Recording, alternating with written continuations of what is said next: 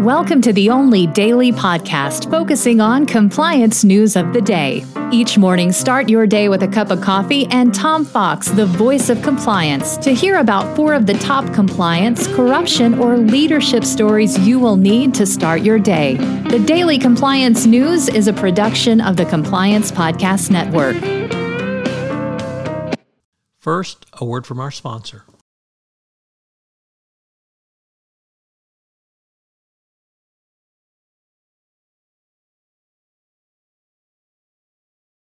The Daily Compliance News for October 15, 2022, the Guilty Edition.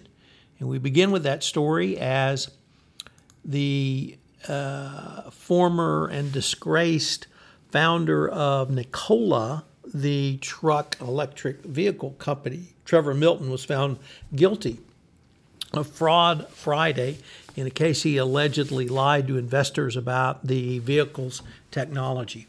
He was found guilty on 1 count of securities fraud and 2 counts of wire fraud after deliberating about 5 hours.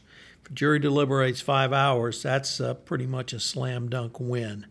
So the prosecutor had depicted him as a con man who sought to deceive investors, and I think that is how the jury saw it. Another trial in another part of the world was equally impactful, and that was in Malta, as 2 brothers pled guilty to the murder of an anti-corruption journalist who was killed last year in a car bombing. Daphne Caruana Galizia was killed actually in 2017, not last year, but her death really brought a very jaundiced eye to corruption in Malta, and the Prime Minister's office said it was an important step forward to deliver justice in a very dark chapter in Malta's history.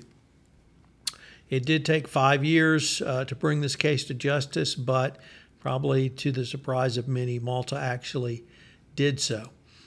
Next up, more just discouraging news from the from the Federal Reserve, as the federal president of the Federal Reserve Bank of Atlanta reported on Friday he failed to previously disclose financial transactions on bank forms, including one that ran afoul of Fed rules that limited trading ahead of Federal Reserve meetings. He also failed to disclose transactions that took place during the height of the central bank's coronavirus response. He claimed that he was unaware of these trades because they were being managed by a trust, but we can only say more bad news from the Fed about what appears to be violations of their own rules and very close to insider trading. Our final story comes to us from the Wall Street Journal, Risk and Compliance Journal, Mingy Sun, who sat down for an interview with Adrienne Harris, the superintendent of the New York State Department of Financial Services. This is the agency that regulates banks in New York and also insurance companies, and they want to take the lead in regulating crypto and climate change, given their role as the financial center, literally, of the world. It would be not unusual for them to do so going forward. Watch for this space. The Daily Compliance News is a production of the Compliance Podcast Network and a proud member of C-Suite Radio. Thanks so much for listening. I hope you'll join me again tomorrow.